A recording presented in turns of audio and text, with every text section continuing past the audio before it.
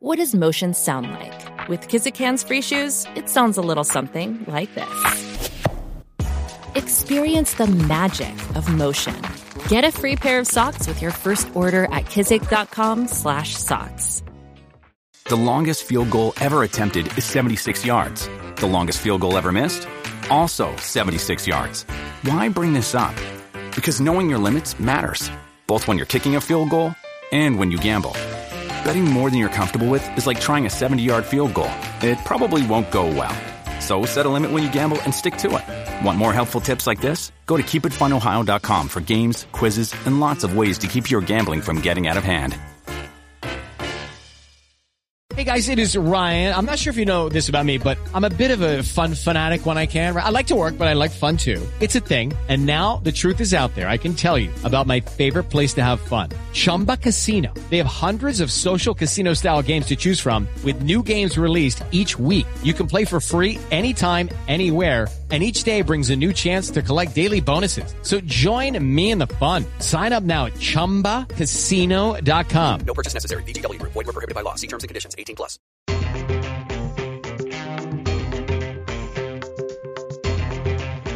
You're listening to the Armchair Cricket Podcast.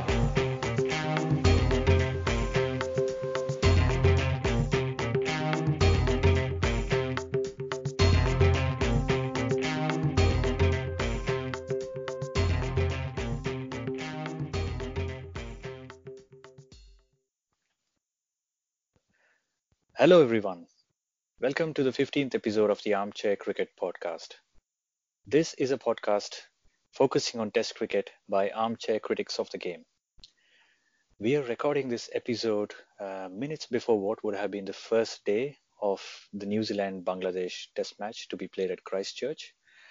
Unfortunately, we've learned that due to tragic events that took place at Christchurch, the Test match and hence the series will not go on.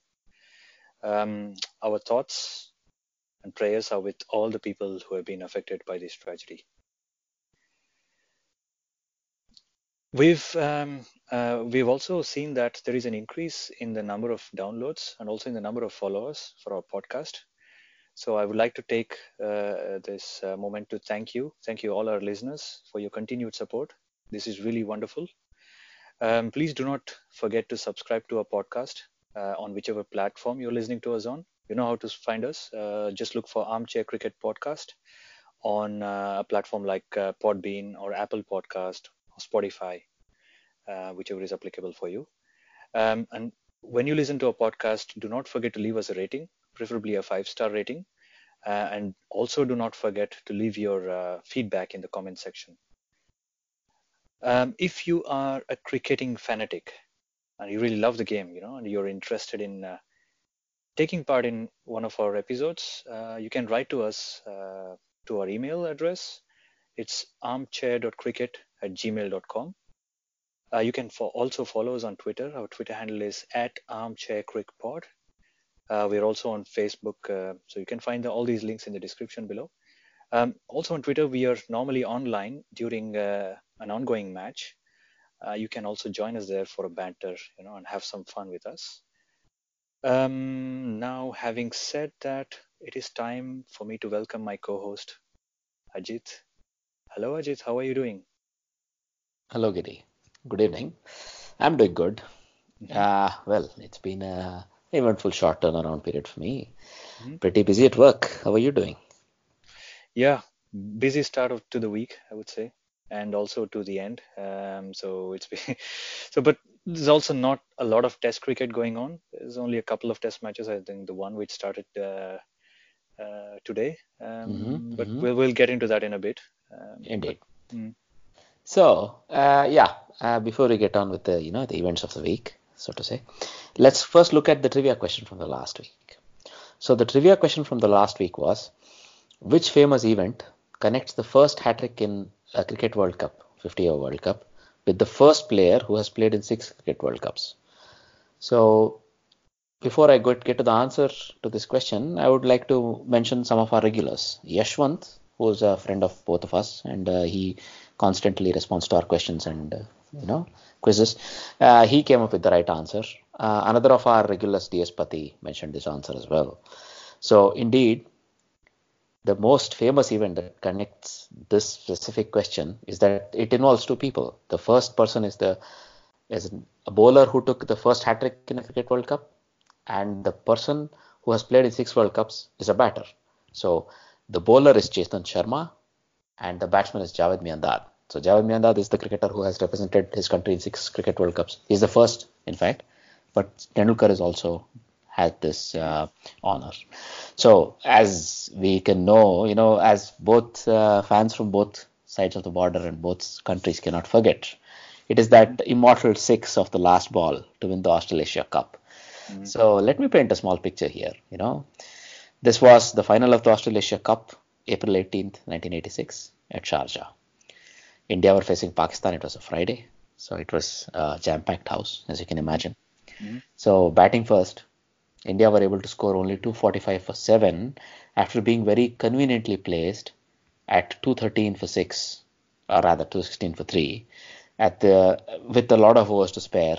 Sort of the middle and the lower middle order of India fell away, and thanks to Imran Khan and Wasim Akram, India could only make 245 for 7. Chasing this number, Pakistan did not make a very positive start, and Mohsin Khan opening made 36, and Javed Miandad, who came in at 4, kept batting, but he did not find many partners. Salim Malik made 21. Abdul Qadir, who was promoted as a pinch hitter, in air quotes, made 34, right? And Imran Khan, who followed him, Manzoor Ilahi, nobody really supported Wasim Akram.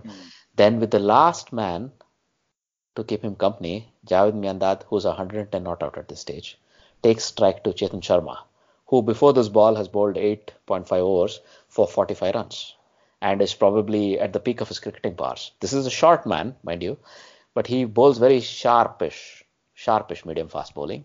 And on his day, he can get up to 145, they said. And this guy, everybody knows what he's going to bowl. He's going to bowl this Yorker. It's almost like a predetermined plan. Then it takes this man, Javed Miandad, who's on strike. He's the only man in the ground, technically, who believes he can win this match. Pakistan require only 4 runs to win, sure. But, this is in 1986, when scoring at 5 over was not easy. And he's brought his team so far. He doesn't want to go away without a trophy, So this guy takes strike. In comes Chetan Sharma. He winds up and delivers a ball, which would be a Yorker. What does Miandad do? He sort of knows this beforehand. He's done a fantastic job of already anticipating what Chetan Sharma does. He's a few yards down the wicket. So what would be a Yorker is now a full toss. And this guy, with his presence of mind and with his confidence, simply plants this ball all the way back at square leg. And Pakistan win the Australasia Cup off the last ball. And this moment will stay in the minds of all subcontinent fans, especially the Indian and Pakistani fans. And this is the event that we are capturing with this question. So the first man to take a Cricket World Cup hat-trick was Chetan Sharma. This was against New Zealand in 1987 World Cup. This match was October 31st, 1987. And India needed to win this match comfortably and convincingly. So no matter what the target set by New Zealand, considering New Zealand batted first, India had to chase it down in a certain number of overs. So in that match, New Zealand batted first and they made 221 for 9. So based on that, in order to not only secure a semi-final, but a home semi-final and avoid traveling to Pakistan to play Pakistan in Pakistan, India needed to win this match with 42.2 overs or under 42.2 overs. So when that happened, India were able to chase the match or win the match comfortably. But before that happened, the person who was responsible for keeping New Zealand down to 221 was a certain Chetan Sharma. The same Chetan Sharma who considered a 6 to Javed Miandad in the previous story is a hero in the story because he took a hat-trick. He took a hat-trick of 3 bowls, the first of its kind in world cricket and the first in a 50-over World Cup. He dismissed Ken Rutherford, Ian Smith and Ewan Chatfield, all bowled, right? And with the aid of this hat-trick, India were able to keep New Zealand down to 221. And then when they came out to bat, Chris Srikanth and Sunil Gavaskar started in a very explosive fashion. So they were determined to make sure they would get this target well within the 42nd over mark. But something completely unexpected happened here. Sunil Gavaskar, who in more than 100 ODIs of trying had never gotten a one-day 100, decided he wanted to be there at the end. But not just be there, but do it in style. So he took just 85 balls for his fastest 100 and his only 100. He hit 3 sixers and 10 fours and quickly won the match for India. By doing that, India wrapped up the match in 32.1 overs. They scored 224 for 1, chasing 221, and thereby secured a semi-final in Mumbai. Unfortunately, it was going to be anticlimactic for Sunil Gavaskar because his last one there would be the semi-final of that World Cup where Graham Gooch would sweep India to complete boredom but ensure winning the match for England, and the rest is history, as they say. Yeah, and also his last match in his home ground, right? Of course. Indeed. He could not win the match for India on his last match. But it was the same for Gavaskar when he played his last test against Pakistan in Bangalore. So that's a different story. Let's not go there. But just some small thoughts and some small memories from the cricketing history for us to, And savor. one more thing. Mian Dad's last match was also a forgettable one for him. Yes, Because of course. for the final against India in Indeed. Bangalore, 1996. He made 38 runs and got out. Couldn't see Pakistan home on that occasion. So, yeah, two great heroes, I would say, Indeed. both their teams. Indeed. Now, I was just reading this article by Rajdeep Sardesai in Cricket Monthly. It is from 2015, but he sort of recollects how he reacted when Javed Mehndar hit that six and how the rest of his friends with whom he was sitting and watching it reacted. So it's a very interesting article. I would like to recommend it to anybody who would like to, get into this passion of what happened on that day. So moving forward, now let's quickly take a look at the only ongoing test, considering that the New Zealand Bangladesh test has been cancelled. This is the only test. So this is Afghanistan versus Ireland. This is the test that started on 15th of March, that is earlier today, and it was happening in Dehradun, the home away from home for Afghanistan. So in this test match, this was the first day. Ireland, having won the toss, decided to bat, but somehow not a lot of it went to plan as far as Ireland was concerned, because having chosen to bat, they were sort of in trouble. So they were really struggling, and they could not get together any partnerships of any note. Paul Sterling and Porterfield made a very good start at 37 for 1 under 9 overs. They looked comfortable, but then wickets kept tumbling. So the spin twins of Afghanistan, Mohammad Nabi and Rashid Khan, had a very important part with this innings, and so did a newbie, Waqar Salam Khail. He's a new bowler as far as Afghanistan is concerned. He made his debut along with Ikram Khan Khail and Ihsanullah in this match. We'll come to Ihsanullah later. But with these spin twins and also then the trio bowling, they completely spun a web around Ireland. Ireland had no way to get out. They were finding no way to score any runs. So they slumped to 85 for 9 on the first morning of a test match, just after lunch. So they were in real trouble. But, George Dockrell, who's come a long way with his batting, held one end up, and number 11, Tim Murter, who of Middlesex and Ireland fame, took the long handle. And together they added comfortable, 97 runs. And then took Ireland from 85 for 9 to 172, just on the brink of tea. And they were all out for 172. This meant Afghanistan had a whole session to bat out. So one other bowler I would like to credit is Yamin Ahmadzai, who's a fast bowler from Afghanistan. And this is a test match specialist along with Wafadar. If you remember, Wafadar also played Afghanistan's first test. So these two guys did really well. And then overall, it was a consummate bowling performance from Afghanistan. And later, they completely made a good job of batting. They had a whole session to bat out. But, Mohammad Shahzad and Ihsanullah started as if they were literally blocking to save a test match. That's how they looked like. It was like a fourth afternoon. So they took their time. Ihsanullah made a very painstaking looking 34 ball 7, but it was a very important innings because this team is full of hitters, this Afghanistan team. And they both made sure by batting out, 12 and a half overs with not a lot of runs scored, they made sure that Afghanistan were comfortable. But Ahmad Shahzad started picking up the rate. He became his usual self the moment Ihsanullah left. And in the company of Rahmat Shah, he made sure Afghanistan progressed comfortably to 68, at which point he was dismissed for 40. So Rahmat Shah kept Hashmatullah Shahidi company at the end of the day. And at the end of the first day, Afghanistan are just 82 runs behind. And they look well poised to sort of take control of this test. So these are the events of the first day of Ireland versus Afghanistan. Giri, would you like to add something? Yeah, it's the first test match between these two teams, right? So Ireland, Afghanistan playing against each other for the first time, Uh-huh. and at Afghanistan's adopted home ground, Dehradun. Uh-huh. So it looks like an interesting game already. The first innings was a low-scoring one for Ireland, and Afghanistan are fighting back. They're holding strong actually at 94-2, like you said.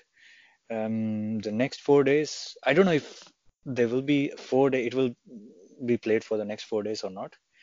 It's going to be interesting. Let's see. Afghanistan still have to show their batting prowess.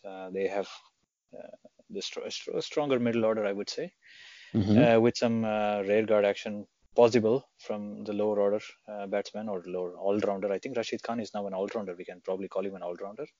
Yes. I don't know. I mean, I don't want to make a prediction, but I have a strong inclination towards Afghanistan at this moment. Taking this away could well be their first test victory, might well be. But Yes. one thing's for sure, I think they have learned from the defeat against against India in Bangalore last year, where I think they didn't even manage to enter the third day, if I'm not wrong. Yes. So they have learned their lessons hard and making a strong statement here in the world scene. Look forward to this, how it shapes up in the next 2-3 days. Indeed. Well, as I read on Cricinfo, one of these two teams stands a good chance of, becoming the fastest team since Australia to gain a test match victory. Maybe in their very second test match, they have a chance here. Both Afghanistan and Ireland lost their first tests, but in contrasting fashions. We talked about it in the previous episode. But I would say they both, have a decent chance. Ireland had a very, very strong second innings in their very first test, right? If you remember. So I would not write them off yet. But at this point in time, it really looks like Afghanistan hold the upper hand. But the very first session of tomorrow's morning's play, I think second day's play will be really crucial. So if Afghanistan can again consolidate a bit and get to maybe 150 for the loss of even 4 wickets at the end of the first session on the second day, they hold all the cards. But on the other hand, if Ireland can get consecutive or continuous breakthroughs, they have a chance. So all in all, it's going to be a riveting test match. Yeah. And I would recommend, I was listening to Guerrilla Cricket this morning. So I would recommend any of our, listeners to also tune into Guerrilla Cricket and listen to this very interesting test match and to listen to Guerrilla Cricket in general. All right. So, Giri, anything to add, or shall we move on to the next set let's move on to the next one, I think. Go for it. Go for it. So the next topic we would like to cover in this episode is the final one-day international match played between India and Australia at Ferozshah Kotla, Delhi. The series was evenly poised at 2-all before they began this match. Australia won the toss and decided to bat first on an inconsistent pitch. It was not an easy pitch to bat on like it was at Mohali, for example. So this was not a true paced pitch. So there was a bit of slowness in the pitch if you hit the deck hard. Australia got off to a very good start yet again, and also some good contributions in the middle order, like Peter Handscomb. At one point, it was looking like they were going to score a lot of runs, close to even 300 or even just beyond 300 runs. But India did well to, bowl well during the boring middle overs as well as towards the tail, and restricted Australia. I have to say restricted Australia to 272 for 9. It could have been much less. I think India probably leaked to 20 runs more than they should have. But credit to the tail, especially Pat Cummins and Joy Richardson, who played little cameos to take them that far. The standout performance for Australia in this case was Peter Handscomb with a 50, who had a very effective partnership, batting with Usman Khawaja, who I think is in the form of his life. especially when it comes to one-day cricket. Somebody who was not even in the reckoning last year, maybe 12 months ago, he was not even in the reckoning in the ODI setup. He was just considered a test player, and now look at it, he scored his third century, right, in this series. This was his third century, as a matter of fact. He scored 100 of 106 deliveries. He got out to a soft dismissal, but in the end, I think it was a challenging total to be, to chase for India, because, like I said, the pitch was not so consistent. India lost their opener Shikhar Dhawan pretty early. They didn't get off to a flying start compared to Mohali. So this was one of those occasions where the top order was not firing its all cylinders. Rohit Sharma looked a bit scratchy in patches. He played those good shots, but he didn't look comfortable, and the pitch was playing its part, so it looked a bit too paced. And guys like Virat Kohli also got out, very early. They didn't make a lot of good contributions. They got off to starts, but never, capitalized on those. Vijay Shankar looked a bit more fluent, but yeah, again, didn't work out. Until Kedar Jadhav and Bhuvaneshwar Kumar, who is a bowling all-rounder, got together. And I think both of them got 40s, 44 and 46. They took India closer to the total, but I think India never had a chance. So Australian bowlers really bowled well, especially their fast bowlers. Pat Cummins, again, a consistent performer. Along with Joy Richardson, I think their one-day bowling setup is looking stronger than ever, especially with guys like Hazelwood and Stark, who are expected to make a comeback into the World Cup squad. And with these two guys, I think they have a formidable fast bowling lineup. And the spinners, Nathan Lyon and Adam Zampa, these two guys also played their part, especially Adam Zampa. I think Adam Zampa has had a wonderful series. He has bowled with a lot of courage. Although he doesn't spin the ball a lot off the pitch, he does get a lot of drift in the air, and then he's been fooling batsmen like Virat Kohli. I think Virat Kohli got out more than one occasion in this series. And Virat Kohli kind of has a weakness towards these leg spinners. If you remember Adil Rashid, he also got out to Adil Rashid a few times last year in England. Yes. So Zampa bowled really well, and so they both made a case. These two spinners, Nathan Lyon as well as Adam Zampa, with Glenn Maxwell bowling his part-time off spin. So they're looking more balanced than they did at the beginning of the year, when India, pretty much outsmarted them in their home conditions, in Australian home conditions. So they look a completely different side. They have the belief in their, I think, in their skills. They're now beginning to gel and form a team together, with guys like Steve Smith and David Warner expected to come back into this side at some point of time. I think it's not so easy for them to get a playing position. I think there are guys like Usman Khawaja, who's made a name for himself now in that opening position. So it's going to be really interesting. Player of the match was again Usman Khawaja for his century, and also quite deservedly the player of the series in this match, in this series. Australia take the series 3-2. Having already won the T20 series, the two-match T20 series. They won it 2-0. So it's a good takeaway for the Australian team, who now travel to UAE, United Arab Emirates, to play against Pakistan in a one-day series there as well, just before the World Cup. So Australian team may just be beginning to peak at the right time. So it's going to be interesting in the World Cup if they continue like this. Well, yes, indeed. So if you were to just look at it from a statistical perspective, right? So this is the first time in a whole decade that Australia have tried to win a bilateral series in India, and they have succeeded. In the last 3 times they were in India, in each of those times they had lost the bilateral one-day series. But this time they have managed to win it, right? Apart from that, if I just look at the match itself, a lot of credit goes to the Indian slower bowlers, Ravindra Jadeja, and Kuldeep Yadav was a bit expensive at the end, but also to Shami and Bhuvaneshwar Kumar, who made sure, Australia, who were at one point in time having reached 178 for 2 within 34 overs, they had a good chance of completely go, all the way up to even 300. So a lot of kudos to the Indian bowlers who made it possible that even Australia could be bowled out under 250. But then, of course, Jay Richardson and Cummins had other ideas. So they took Australia to a very competitive 272. This is one thing. So I think Jadeja's contribution of 2 for 45 in 10 overs sort of went unnoticed there, but he did a really good job. So did Bumrah. Even though he did not get any wickets here, he still just bowled out his 10 overs for 39 runs. I think I remember at 5 over mark, he had less than 10 runs, like 5 over 9 runs or some such. No, he even had, I think, sorry, I think his figure stood at 8 overs and 14 runs with no wickets. Okay. So in the last 2 overs, he got belted.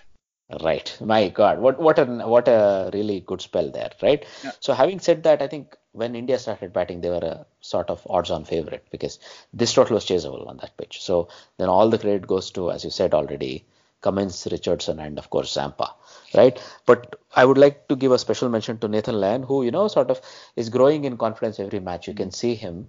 So by the third or the fourth match he's playing in the series, he got a 1 for 34 out of his 10 overs. So he was very crucial along with Zampa in making sure that the Indians could never build any momentum during the middle overs. Yeah, Rohit Sharma got off to start, so did Shikhar Dhawan, but Dhawan or Kohli could not carry on. But then there was nobody in the middle order of the India to sort of build that solid 50 or an 80 that would put this chase to sleep. So there again, the spinners came to the fore, and I was reading this article, right? It credits, from a 2-0 down to a 3-2 victory to Australia on basis of 3 people or 3 players. So it was Zampa, Khwaja, and Cummins. So I totally agree with that article. It was on Cricinfo. So it was a fantastic performance from Australia. When India visited Australia at home, they did not they did not let Australia win even a single series. I think Australia came back to India and gave the host the same, medicine, so to say, right? And then, of course, India have not lost 3 ODIs in a row at home since 2009. So in a decade, this has not happened, but Australia made it happen. And of course, Pat Cummins took 14 wickets this series, and Zampa took 11. And the most successful Indian bowler in this series was Kuldeep Yadav with 10, which is not in itself a bad achievement, I would say. But a lot of kudos to the Australian bowlers because they were bowling in foreign conditions. And of course, Usman Khwaja, who did not have a single 100 before the series, now has 2. And, his average is ballooned by more than, 10 runs per innings. So that he's done really well here. So, and also he's made a solid case for himself, irrespective of who would come back, whether it's David Warner or anybody else who comes back to the squad. He's made a really solid case for himself to be selected for the World Cup. So I think he's done himself no harm at all, his chances of playing in the World Cup, right? Because we always had a suspicion about his technique in the Asian conditions. But I think, at the end, he was able to go true to his own roots and play well in Asia. Right? I think this latest century was also a chanceless innings until he got out. Exactly. Solid. He looked very solid. Yeah. I mean, and it looked like Indian bowlers had no clue how to control this guy. He was going at run a ball almost right through his innings. It was not, there were no spurts, there were no sudden splurges. He was just in control right through. That was a fantastic innings, right? Yeah. And of course, a lot of credit also, to the Australian top order because, as I said, by the time Glenn Maxwell came and went, they were already in a very strong position, but they couldn't convert it. So they could have sort of put this issue completely beyond India if they ever got to 300 on that match. All right, then. That was the sort of the decider between India and Australia take the series 3-2. So congratulations to Australia. Now, if you were to move on, we can go to the next ODI series, Giri. Yeah, let's do that.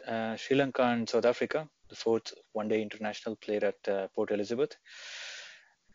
This was business as usual for South Africa. So it's becoming such a tame series now, the ODI series. South Africa, well, unfortunately for Sri Lanka, were too strong on this occasion. Or Sri Lanka did not perform well enough, to their potential, like they have been in this ODI series throughout. Their test performance was very good, but in one-day series, they weren't good enough, I'm afraid. So they're already 4-0 with one more to play. Quick summary of the scorecard. Sri Lanka made 189 all out. Thanks only to this guy, Udana, tailender, who managed to score quick fire 78 runs of 57 deliveries, apart from apart from Fernando, nobody really, made a bigger score. So Avishka, Fernando, and Udana helped them reach that score. South African fast bowling is getting strong. Even I think they don't miss Duan Olivier right now, to be honest. They have Andrich Nortje. I hope I got that name right. Who got 3 wickets for 57 runs in his 8 overs, and Pehlo Wayo got 2 wickets for 21 runs in his 5 overs. So they restricted Sri Lanka to 189 runs, bowled out within 40 overs, in fact. So that was how bad Sri Lanka were, or how good South Africa were. South Africa in return chased it down with in under 33 overs. Faf du Plessis made 43 of 38.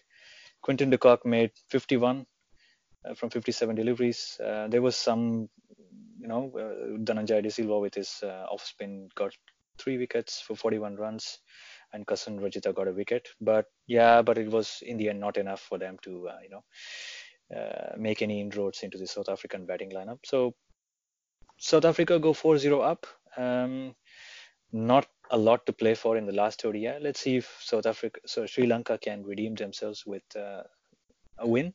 If they can, it will be good for them before the World Cup. I don't know if they play again in this if they play any ODI matches. Probably not. No, this was their last series before the World Cup. I'm looking at the future tour program. So they don't have anything until the World Cup. So time to rest for them, I guess, after this series. Indeed.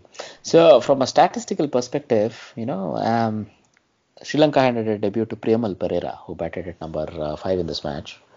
And he had, a quiet one ball duck, unfortunately. He was dismissed, caught by end of Nortje. So first of all, Giri, before I go any further, you got both the pronunciations of Nortje and Pehlu Huayo right. It's a joke, but they both are not easy names, and you got them right. So looking at the Sri Lankan innings, there were not a lot of contributions from the top 7, really. That's where they faltered very much. So, Avishka Fernando made a 29, and then, Kusal Mendes made a 21, but neither could carry on. But unfortunately, a little bit of lower order resistance, 22 from Dhananjaya De Silva. I constantly feel he was batting very low in this entire, tour. But that's a discussion for another day, because even, Kamindu Mendes was promoted ahead of him. Kamindu Mendes was good, but, he has a 50 plus one day average, or a list day average. But it looked like Dhananjaya De Silva should have batted further up. And of course, Tisara Pera couldn't do much. And then Isuru Udana has shown a bit of all-round qualities here, showing that, all his time in the T20 leagues made it he's improved on his batting. Of course, for South Africa, for bowling, as you said, Nortje got a 3-4, and of course, Pehlu Huayo got a 2-4. And Shamsi got a very quiet 1 for 34 of his whole 10 overs. So he was very, frugal. That was a good thing. And Dale Steyn, who made a comeback, also took 1 wicket. So all in all, indeed, South African bowling stocks look strong. But when it was their time to bat, South Africa made it very easy, and they got through. So, not belaboring the point, a big news has come out that, JP Duminy, who came back to South Africa colours in this match and sort of finished the match off for South Africa, has said that he'll be retiring after the one-day World Cup this year.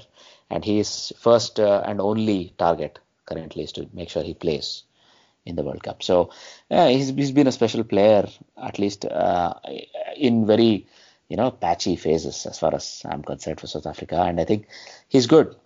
But at the end of the day, if you look at it, it looks like, it feels a bit of an unfinished career or an unfulfilled career. This guy had pure all-round credentials. He played some classic test match innings, but he could do a bit more. But, unfortunately, he's not been able to do a lot. He's not been able to fulfill his potential, if I may be a bit blunt about it. But, good luck to Duminy with the rest of his career. And I'm sure South Africa will miss his services. So, well, that was a quick wrap-up of the 4th one-dayer between South Africa and Sri Lanka. And if I were to look through, the remaining sort of news from the outside of the cricketing world and outside of the world out there. So now in the others section, so I would first like to discuss quickly Srishant's life ban, So as we know, Srishant, the fast bowler from India, had been given a life ban by BCCI for his supposed activities or supposed collusion with some match fixing people, and he had a life ban. But now this was in 2013 IPL, but it looks like he has challenged the decision in the Supreme Court of India, the highest court in the land, and this ban has been set aside. But he's 36 now, Giri. What do you say? Yeah, I don't know if he has any cricketing career left in him, or cricketing time left in him. Maybe to become an administrator, this lifting of this life ban may help him.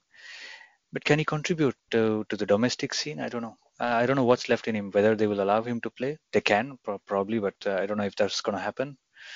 So it's up for debate. We had a similar issue with Mohammad Azharuddin, whose life ban was also lifted. But I think he was too old when this happened, and I think he became an administrator. He got from some role elsewhere. I don't know what will happen with Srishant's career. Will he make a comeback, or will become a franchise cricketer or something like that? Could well be. I don't know. Yeah, we'll have to see. I mean, 36 is a bit old if you're a fast bowler, but let's see how it works out for him. But all the best to him. So yeah, good luck to him. Indeed.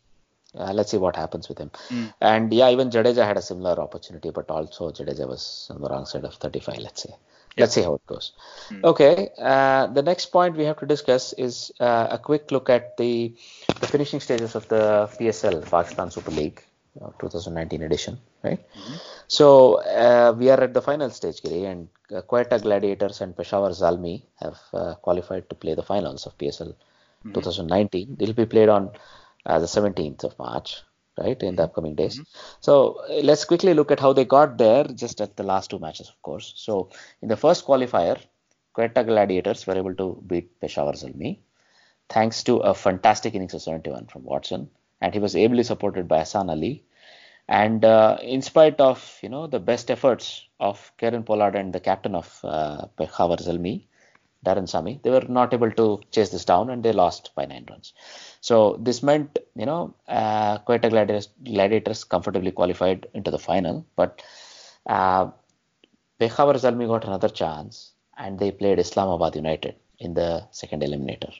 And in this match, they batted first, and along with some solid contributions from the top order, Kamran Akmal made 74, Imamul Haq made 58, and Kieran Pollard was promoted to number 3 to keep the run rate going, made 37. And Darren Sami promoted himself to number 5 and hit a 15 ball 30 to make sure, they got to 214 for 5, which was very, very tough to chase. Islamabad did a good job. They tried hard with, Chadwick Walton hitting 48. Delport hitting 28 at the top, and usually Luke Ronke, who would be very strong in such chases was only able to make 17. So that meant even though Fahim Ashraf tried a lot at the end, they fell comfortably short. So this meant, Peshawar Zalmi and Quetta Gladiators will face off with each other in the final, just like the first qualifier.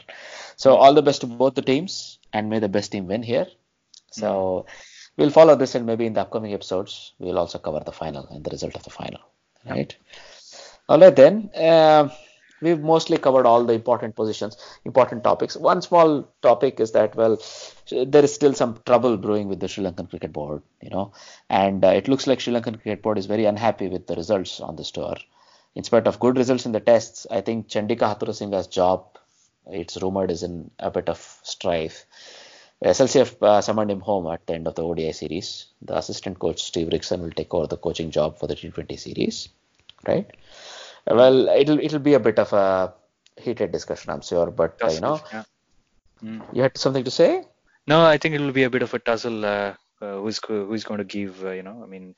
Because I think he has a contract with them. The contract does not allow them to release him before it expires, and there will be some kind of complications and negotiations involved there. But it would be destabilizing, I would say, for the team if he was removed from the position. Who is going to replace him? What will happen to the team just before a World Cup? So it's a lot of changes for the team, I would say. Indeed. Well, let's see how it goes. I don't expect even the Sri Lankan board to make any such knee-jerk decisions, but we'll see how it goes. In the long term, I think Sri Lanka would do well to keep going on with Chandika Hathura Singh, especially this close to a big tournament. You're right there. All right then. Yep. That was that. And well, all that remains is a bit of, the wrap up, the housekeeping. So we have a trivia question for you guys for the next episode. So the trivia question for this episode we would like to ask you is, who's the first South African cricketer to take a 50-over World Cup hat-trick? Well, we may have spoken about this cricketer in this episode if you are listening. So if you listen carefully, you can probably answer us quickly. All right then. So now, please do listen to us. There's a lot of cricket coming up in the upcoming weeks, and we'll be covering it closely. And we are looking forward to the close of the Ireland versus Afghanistan test and some other cricket we've already discussed. So please do write into us if you have any thoughts at armchair.cricket@gmail.com. Please do subscribe to our podcast on any platforms you listen to us on. Leave us a good rating. We would really appreciate that. And also when you subscribe, it tells us that our fan base is growing. And please talk to your friends who are also cricket enthusiasts about our podcast. You're our real strength. And anything and everything you do to help us make popular will be really encouraging for us. Right? So we are also on Facebook, of course. We have Armchair Cricket Podcast page there. We are on Twitter at Armchair Cricket Pod. Right? So whenever there's a live match, mostly one of us is online. We try to keep bantering with our friends, especially from Guerrilla Cricket. Right? So please do join us there. And well, that's that for this episode, I would say. So it's a goodbye from me. And it's a goodbye from him. Thank you and bye-bye. Bye-bye.